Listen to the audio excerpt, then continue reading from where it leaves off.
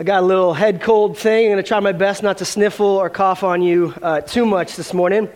But today we get to wrap up our mini-series that we've been doing called Foundations. And today we're going to look specifically at the topic of culture.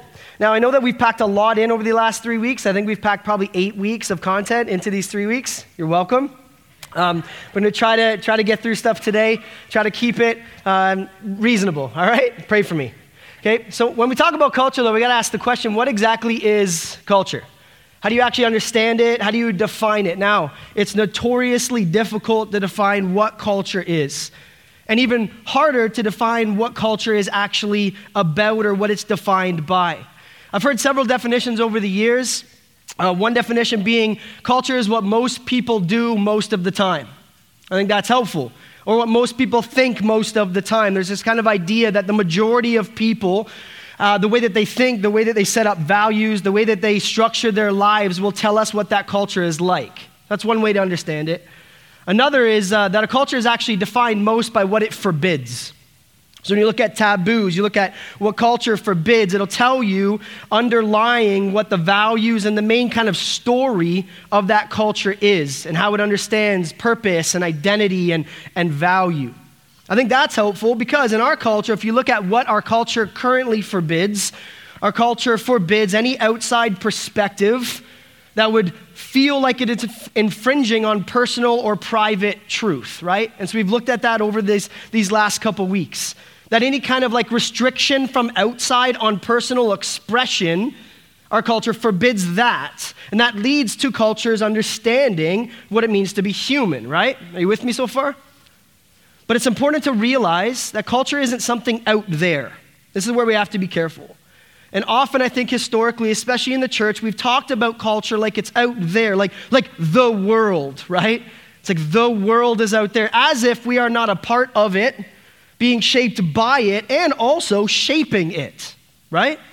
So culture is not just something out there. It's very important to understand that culture is everything that we are in, and it's shaping us, but also simultaneously being shaped by us at all times. The famous novelist David Foster Wallace once gave a talk at a university campus, and he was talking about culture, and he shared the story of the idea that there's one old fish and two young fish, and they swam by each other, and the older fish said to the two young fish, "Hey fellas, how's the water today?" And they swam by him kind of confused and looked at each other and went, "What in the world is water?" And I think that he was using that as an example to challenge us to understand that we're actually in culture more than we would give credit to. And we're also being influenced by it and being shaped by it more than maybe we think. So I want to try to answer the question today of what is the water we're in? What are we actually looking at? What are we actually thinking about? How should we be thinking practically about our cultural moment? Where do we find ourselves? And then maybe there's a few ways that we can respond. Personally, I think in movies a lot. I don't know, any other movie buffs? I feel like I want my life to be a movie, amen? Right?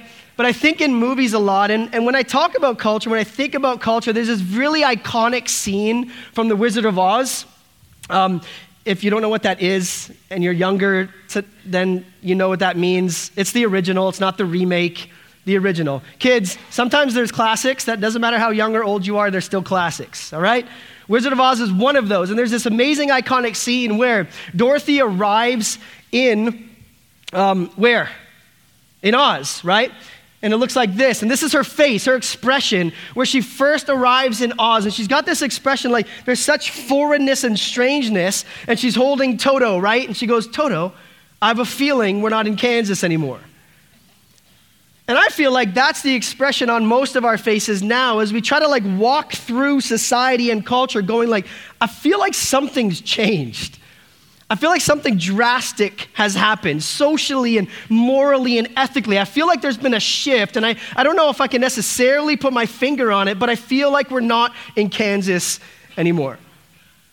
And you're right to feel that because experts call this a post-Christian culture. That you and I are now living in a post, meaning after, Christian cultural moment. Some people call it post-Christendom, like the reign and rule of a certain version of Christian morals has kind of gone now, and we're living in a new moral day. And post-Christian culture is defined, really, by the fact that Christian values and beliefs are not the norm. We're not in Kansas anymore. Not only are they not the norm, but they're also not the favorite. Have you felt that yet? Not only are we not necessarily welcome at the table, we're actually like, culture's kind of like, well, can you build a table and sit over there? So we've moved from being the majority culture with our Christian values in the West to now being a minority. We've gone from being on the inside to being on the outside. We are now strangers to the wider cultural scripts and stories, and it happened really fast. After thousands of years of Western culture being shaped by Christian values, since the 60s to now, we have had a complete erosion of the pillars that have held culture up. It's happened really fast. So basically from the 4th century Rome till 1960, we had a culture that was influenced mainly by the Christian story. Is that making sense? But since the 60s, we've had an entirely different story that has taken the center of our culture. So why is that important for you and I, past that nerdiness, to understand? Well, being in a post-Christian culture means that we're not home anymore. Because the wider culture is shaped by beliefs and practices and stories that we don't hold. So we're no longer at the center. We're no longer the culture maker. We can be influencers of culture, but we're not at home anymore. The Christian faith and values are not how somebody in our culture constructs their identity. It's not. And in fact, Christian beliefs and values aren't only seen as kind of archaic and outdated, right? But also oppressive at worst and hateful. And so things have changed drastically. And that's led to us needing to fight against certain caricatures of Christians, right? Anybody? Like Ned Flanders, it's just like totally neighborhoony. It's like, that's what, right? It's like, no, like Christians are different than that. Like we've fought against kind of caricatures of what we believe and who we are, and we're going to continue to need to do that. So it's impacting you and I individually and personally, but it's also impacting the church. 90% of churches in North America are declining or growing slower than their communities. Think about that for a second. That means that if something doesn't change in the way that we understand culture and relate to it, guess what? Well, the church is just going to continue to disappear and not actually be an influential voice in the midst of our culture. In Canada, since the 1960s, we've seen church attendance go from 70%, 70, to 15% of Canadians. That's pretty wild. Only 21% of people actually have a positive view of the church. And in a recent poll, 50% of all people see the church as irrelevant, out of touch with culture, and say that the church is most known for what they're against than what they're actually for. So something's changed. Now, whether that's a fair or unfair caricature or understanding, we have to pause and pay attention to that. Amen? We have to understand that there is a certain perception about Christians, Christianity, and the church that, true or false, we need to hear it before we can start to respond to it. So this tectonic kind of plate shift under our feet of culture changing means that now we are the minority in the majority. We are strangers, not settlers. And it forces us, Springvale, to reevaluate our Christian identity and our relationship to culture, and to also reimagine our future in a post-Christian moment. And I'm actually hopeful. I'm actually optimistic about it. Do you know why? Because a post-Christian Canada means that it's also a pre-Christian Canada. Amen?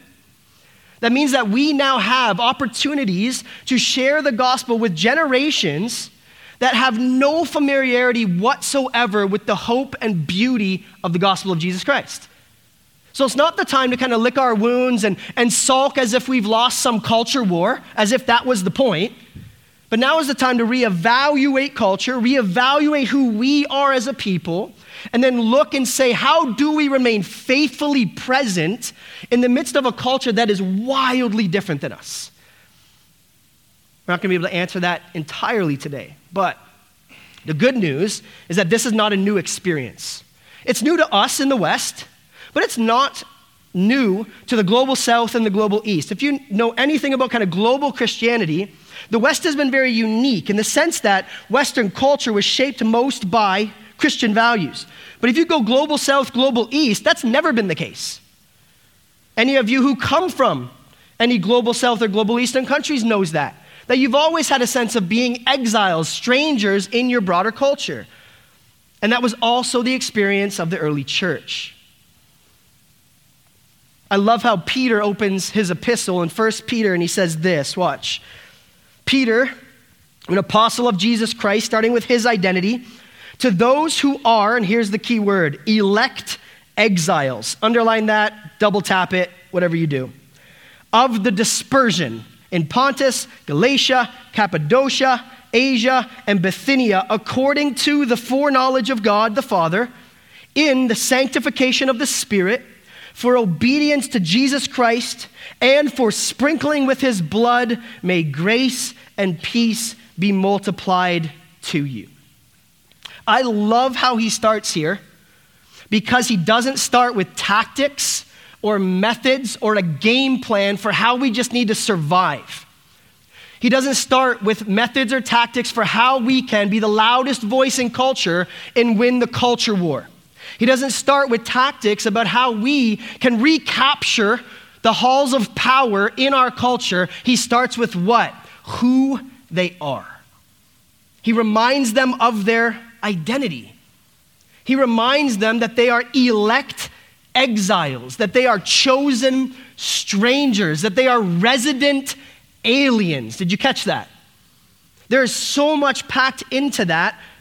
And what Peter is doing is he's reminding the church of whose they are, regardless of where they are. So this is not a new experience. It's like, yes, you're strange, but you're chosen. Yes, you're on the outside, but you already are who I've said you are.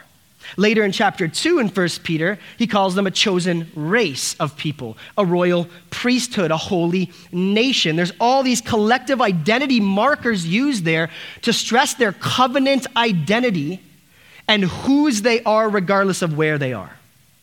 Now, the context here, Roman citizenship was a big deal in the ancient world. It was a very privileged status, and it was rare to have. Most people were not Roman citizens. And what he's doing here is he's taking that privileged status, which was for free individuals. You had to be free. And he's saying, this is who you are, but it's not Rome that tells you that, right?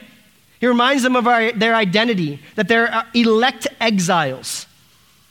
And there's only two ways you could become a Roman citizen. The first is by birth, but both parents had to be Roman, so you couldn't be mixed. And secondly, you could be nationalized in. And when you got nationalized in, you got a new identity, but it had to come from the emperor directly. And all of that is wrapped up here in Peter saying, no, culture doesn't validate who you are or tell you who you are. The emperor doesn't either, because King Jesus does. And if you notice, the Trinity is beautifully at work in that verse.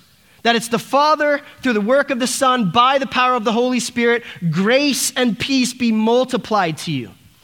That you belong to this God. That the gospel, first and foremost, is that you were far off. That you were an orphan. And that the Father saw you as a daughter and a son and brought you home. Don't forget who you are. That's what Peter's saying. In a sentence right here, Peter is saying, don't forget who you are, because you are not home. You're not home yet. And he identifies the early Christians as exiles. Now, this is important because this is why the biblical language of exile in the Old Testament has started to become a little bit more important for us to understand, right? Because listen, we haven't been exiles. We've kind of felt at home. But now, when you actually go and understand what an exile is, you're like, wait, I feel a little bit more strange now.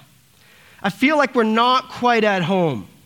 And that's exactly why Peter uses the word exile here.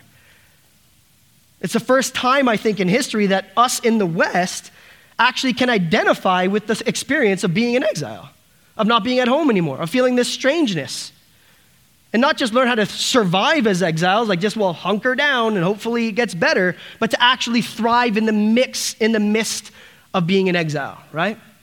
Some Old Testament scholars would say that exile is the key motif of the entire Old Testament. It's like the thread all throughout. Like it's like the foundational story of the entire Old Testament is wandering and being exiled from a place that we need to find home. And it's threaded all throughout. We'll go very fast. Listen to this.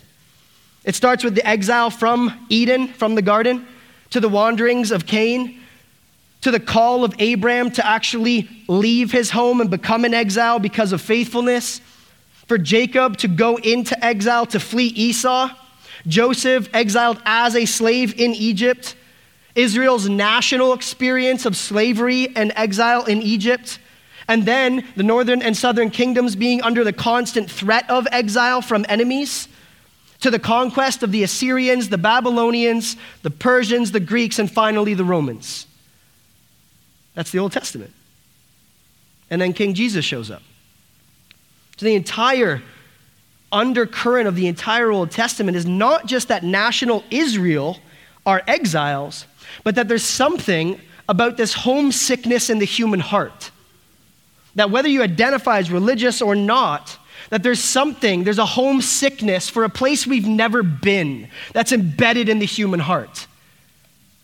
And God has put that there so that we would actually understand the strangeness and seek after him. That's the whole story of the Old Testament. My doctoral supervisor, Lee Beach, says it this way: the people of ancient Israel and early Christians were plunged into cultural situations where who they were and what they were called to be was at odds, drastically so, with where they found themselves. And that's just true of Scripture. And I think for the first time, it's true of us in North America and our experience here. And by calling the people back to their identity, notice that he's not like calling all that nonsense that he's like, oh, culture, let's just take shot, as if a culture war is the thing. He reminds them of their identity regardless of where they are. And what Peter's doing by doing this is where the Old Testament's helpful, is that he's actually assuming the voice of a prophet. In the Old Testament, if you notice, the majority of the prophets that show up, right, they don't show up and like get in a trance and be like, God will do something in the future, right? Prophets like kick doors in to kings' palaces and say to Israel, cut it out or you're gonna go end up in exile. And then there's other prophets like Jeremiah and Ezekiel who are in exile and they're like, this is why you're in exile, right? You've forgotten what God has said. You've forgotten who God called you to be. You've forgotten your job. And Peter is assuming the voice of Old Testament prophets here and reminding the exiles of their identity.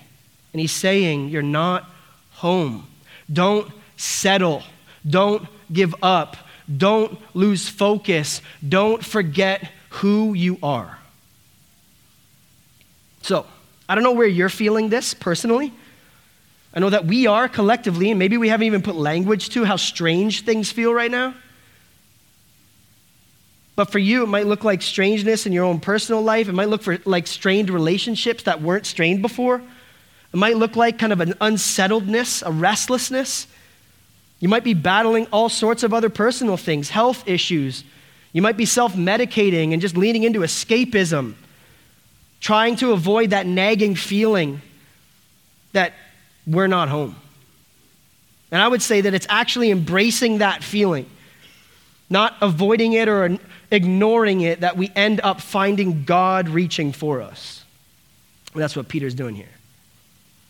This heart-level restlessness is a symptom of exile. It's a sign that we're not yet home. See, when we're in exile, it's easy to settle for immediate gratification as if that's the point. Read Daniel, right? Like Daniel's one of my faves. He's like, I'm not eating the king's meat, I'm not doing anything you're doing, but he's smack dab in the middle of it. He's in exile. But he's like, no, I'm not going to settle just to eat good food and hang out and stream the best shows and then die. There's more to life than that. Amen. There's more for me. There's more power of God to be experienced. There's more reliance and dependence upon the Holy Spirit that we can live into and then go out in exile to a culture that has not tasted and seen that God is good.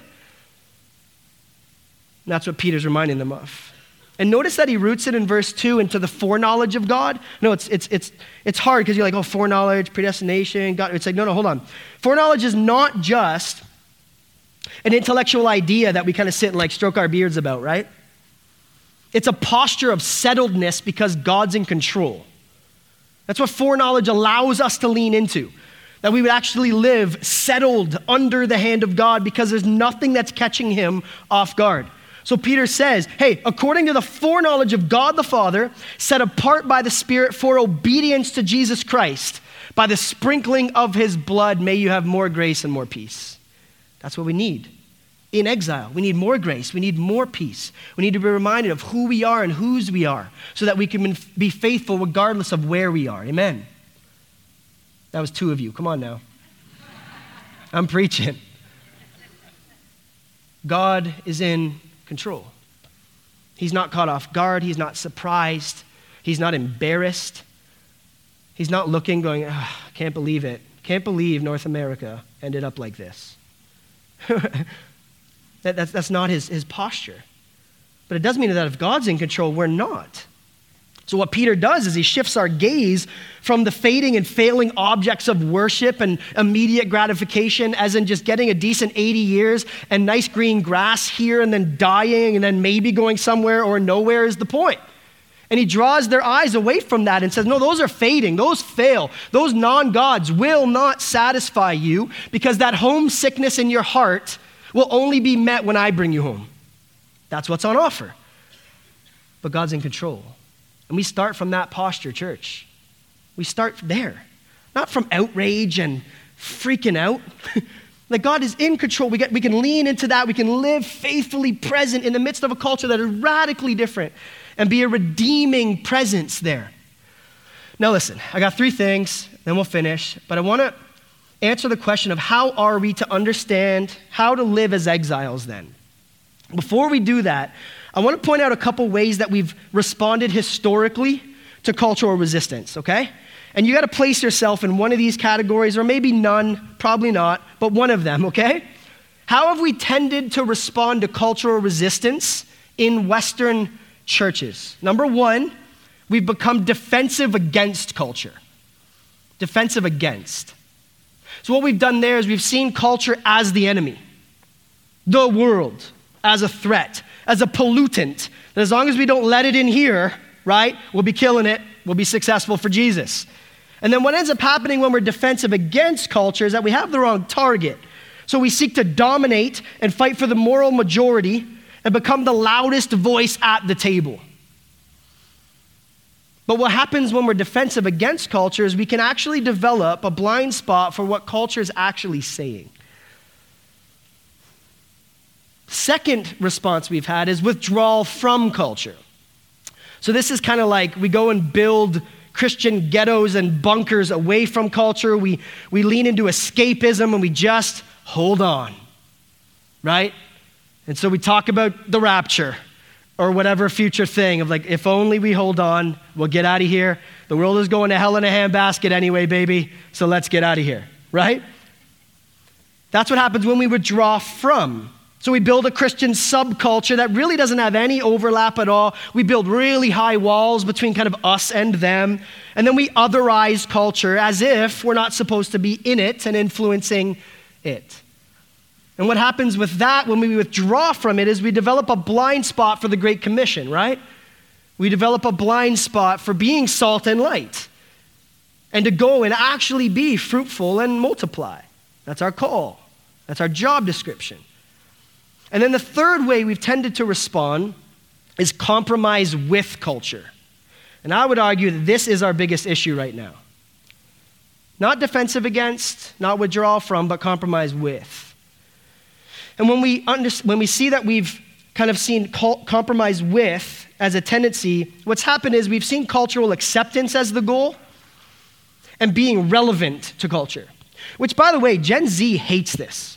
I don't know if because their entire life, Disney has told them to be their authentic self. So the second they feel any inauthenticity at all, of like, I think there's a bait and switch here, we're like, come to lunch with me. Then you're eating lunch halfway through your burger.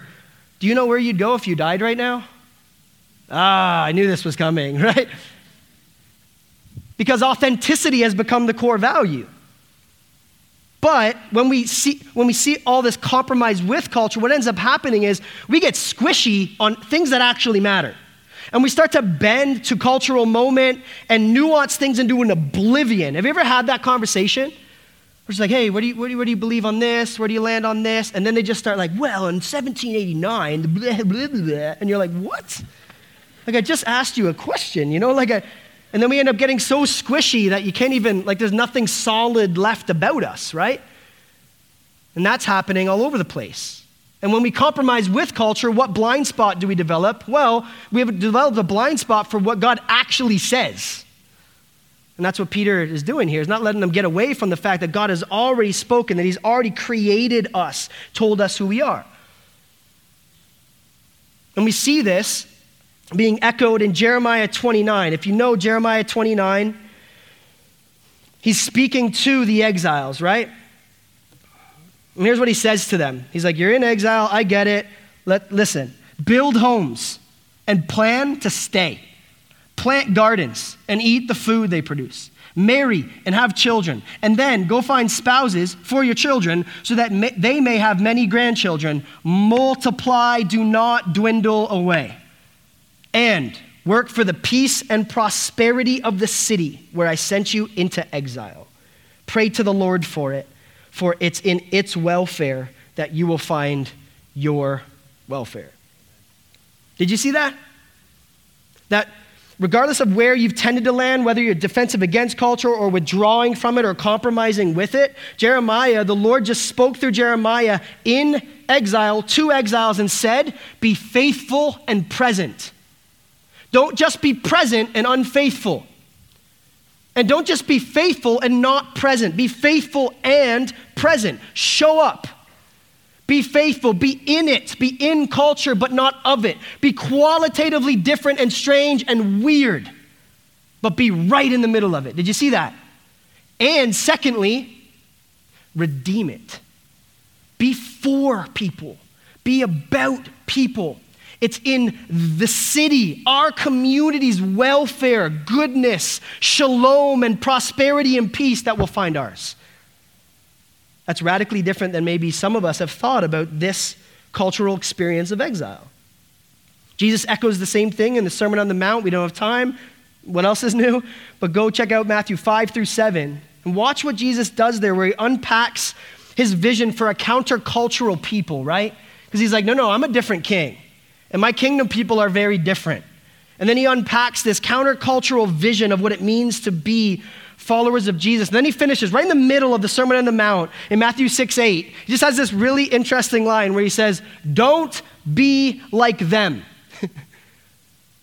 And I think he's saying that to two different audiences. He's saying, don't be like the Pharisees who just sit around and twist their mustaches and have no care or love or concern for image bearers in their culture. But then also, don't just be like them. Be different. Be distinct from the world, yet influencers of it. So what does this look like? 3 things, and we're done. 3 things. Number 1, it means a commitment to personal and communal holiness. Personal and communal holiness. If you notice, Peter calls them a holy nation, a priesthood. But usually when we hear holiness, we think like a rules list of like do and do not. Don't smoke, drink, or chew, or hang with those who do, right? Avoid secular movies and music, right? That's holiness. That's not what the Bible talks about with holiness. In Scripture, holiness is an identity that sets us apart from the wider culture. It's that we're actually set apart and distinct. There's a social distinction. There's a moral distinction. Now, are there moral things that change when we understand holiness? For sure. But it's not a checklist of moral things that make you holy. You and I don't become holy on our own. We're made holy. Amen? And that's the point all throughout Scripture, throughout the biblical scope of holiness. That holiness is not moral perfection. It's moral distinction. Which means you're not going to nail it all the time. But you're fighting towards it. You're swimming upstream against the cultural norms and values and morals. We don't become holy, right? We're made holy. And if you notice all throughout Scripture, holiness, the whole point of holiness isn't so that we sit down, be holy, and go, tisk, tisk, culture, not like us, right? But the purpose of holiness is mission. That God actually shows up and he takes Israel and he says, I've made you holy, so now go and be a light to the Gentiles. Go and be a light to all that don't know me. Go show them what it's like to know me and live with me. Because they're going to see it. And they're going to want it. They're going to want to taste and see that you're good. That's holiness. I've heard holiness called engaged nonconformity. I like that. It's engaged nonconformity. It's not being disengaged, but it's being engaged, but also being nonconformists to some of the things that are happening, right? Engaged nonconformity. So in other words, if your views on sexuality, marriage, and romance, or your views on personhood and the body, or your views on abortion, or politics, or economic policies, or how you stream and consume digital media and spend and drink and eat is the exact same as the dominant culture we live in, guess what? They might not be Christian views and values at all. If I didn't just offend you with one of those categories, I tried. I tried to offend everyone. We have set the bar far too low for the cost of following Jesus. That if only we live in suburbia or heterosexual and we want to get married and have kids, Christians. But we set the bar way too low for what it actually means to understand the cost of following Jesus and to go and die to ourselves and experience the power of God and dependence upon the Spirit. You cannot become a follower of Jesus and barely know. You can't just fit Jesus into how you're already living and it goes smoothly. So today, church, listen, holiness looks like fighting for purity and self-control and restraint in our decadent culture. It looks like honesty and humility in how we portray ourselves in person and online. It looks like pursuing proximity with strangers, people who think so differently than us, instead of settling for doing life with people exactly like us. It means prioritizing generosity over accumulation and materialism. It means a humble submission to one another instead of clamoring for attention, trying to get to the front of the line to see how much influence or how many followers and fans we can get behind us. And I think it looks like resisting the tribalism of our culture and living as peacemakers to fight for unity and nuance in complex things. I think that's what holiness looks like today. So hear me clearly. There is no power in conformity. There is no power in withdrawal. There is no power in outrage, but there is power in faithful presence. Amen?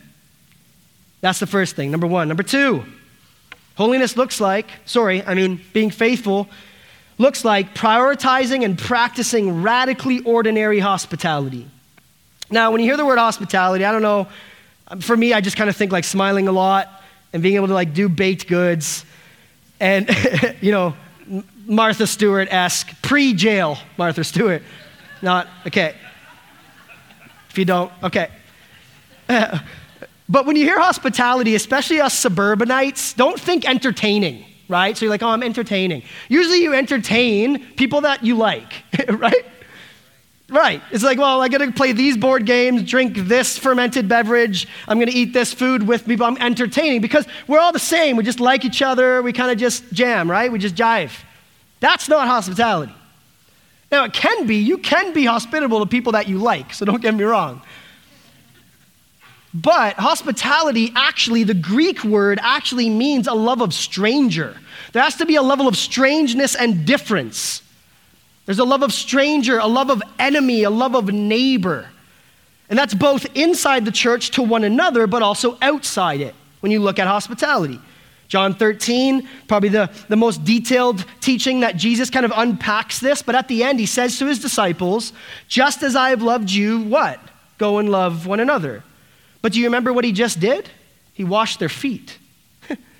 right? So he's like, no, like I've served you. I've laid down power and control, and I've come and I've actually empowered you with it. Now go and do likewise to one another.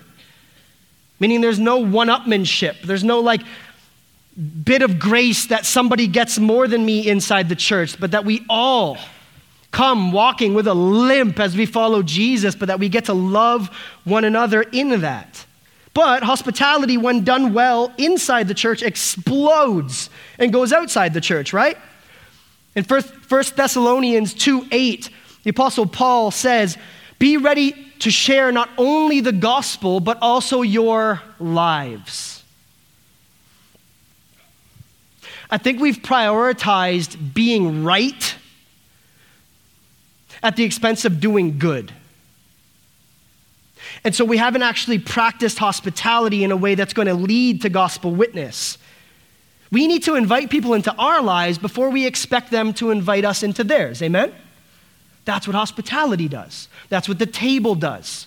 Now, it doesn't mean we stop inviting our post-Christian neighbors to stuff, but it might mean that we invite them to our porch and our sofa and our dinner table before we invite them to our Christian things. Are you with me on that? Because it's in those spaces where we actually have a freedom of speech at our dinner table, that we can talk, that we can get to know them, that we can love them, see them, hear them, and practice hospitality. That's the mission of the church, right? Is that we would love outsiders as if they're insiders so that one day they'll want to become insiders. And that's always the heart of God all throughout Scripture. Leviticus 19:34, treat the stranger who is among you as a native and love them as yourself. God is always after the outsider, but church starts here. Starts at the table. It starts with hospitality and practicing that and modeling that. On this note, Rodney Stark, who's one of the biggest Christian historians, he wrote a book called The Rise of Christianity, where he just looked at the Roman world and he tried to identify what made Christians so bizarre. Listen to this. To cities filled with the homeless and impoverished, Christianity offered charity as well as hope. To cities filled with newcomers and strangers, Christianity offered an immediate basis for attachments. To cities filled with orphans and widows, Christianity provided a new and expanded sense of family. To cities torn by violent ethnic strife, Christianity offered a new basis for social solidarity. This right there is what the church looks like when focused. Not on how right we are or a culture war that we might engage in, but how good our God is and how good we can go and show them. Henry Nouwen wrote that the job of Christians is to offer an open and hospitable space where strangers can cast off their strangeness and become fellow human beings. Where are we creating spaces for people to simply be human? Inviting them in, creating those spaces, inviting them in, and then showing them the God that made them human. That's number 2. Number 3, oh yeah, let's go. Number 3, we need to be slower to speak and quicker to listen, says me. Proverbs 18:13 says, if one gives an answer before they hear, it is folly and shame. So hear me. If the church continues to try to drown out culture's voice on issues, instead of listening to how the gospel needs to be heard, we will not be heard. You with me on that? Like, it makes sense, right? Do you remember that crazy, ridiculous presidential debate a few years ago with Trump and Biden? And the entire thing was them just yelling over each other. And it just ended with Biden being like, would you shut up, man? In a presidential debate, quote, would you shut up, man, end quote. But I do feel like if we're not careful and we don't practice listening for the questions that culture's actually asking, we'll continue just to talk past them and answer questions that no one's even asking anymore. But we gotta listen. We gotta do the hard work of listening. Because I think we know culture better than we do. We need to understand their questions. We need to understand the tensions. We need to understand what's going on in them as human beings before we're able to answer some of those things. Check out Acts 17 this week with the Apostle Paul showing up in Athens and the way that he kind of shares the gospel there. He quotes Epimenides, who's a mythical Greek poet. He doesn't even exist. Paul quotes someone who doesn't exist to share the gospel. And then he also quotes Aratus, which was a Greek worship song to Zeus. He's quoting worship songs to pagan gods to create bridges to preach the gospel. That's wild. Now, and I'm not pretending any of us will be a wizard like the Apostle Paul, because he was the Apostle Paul.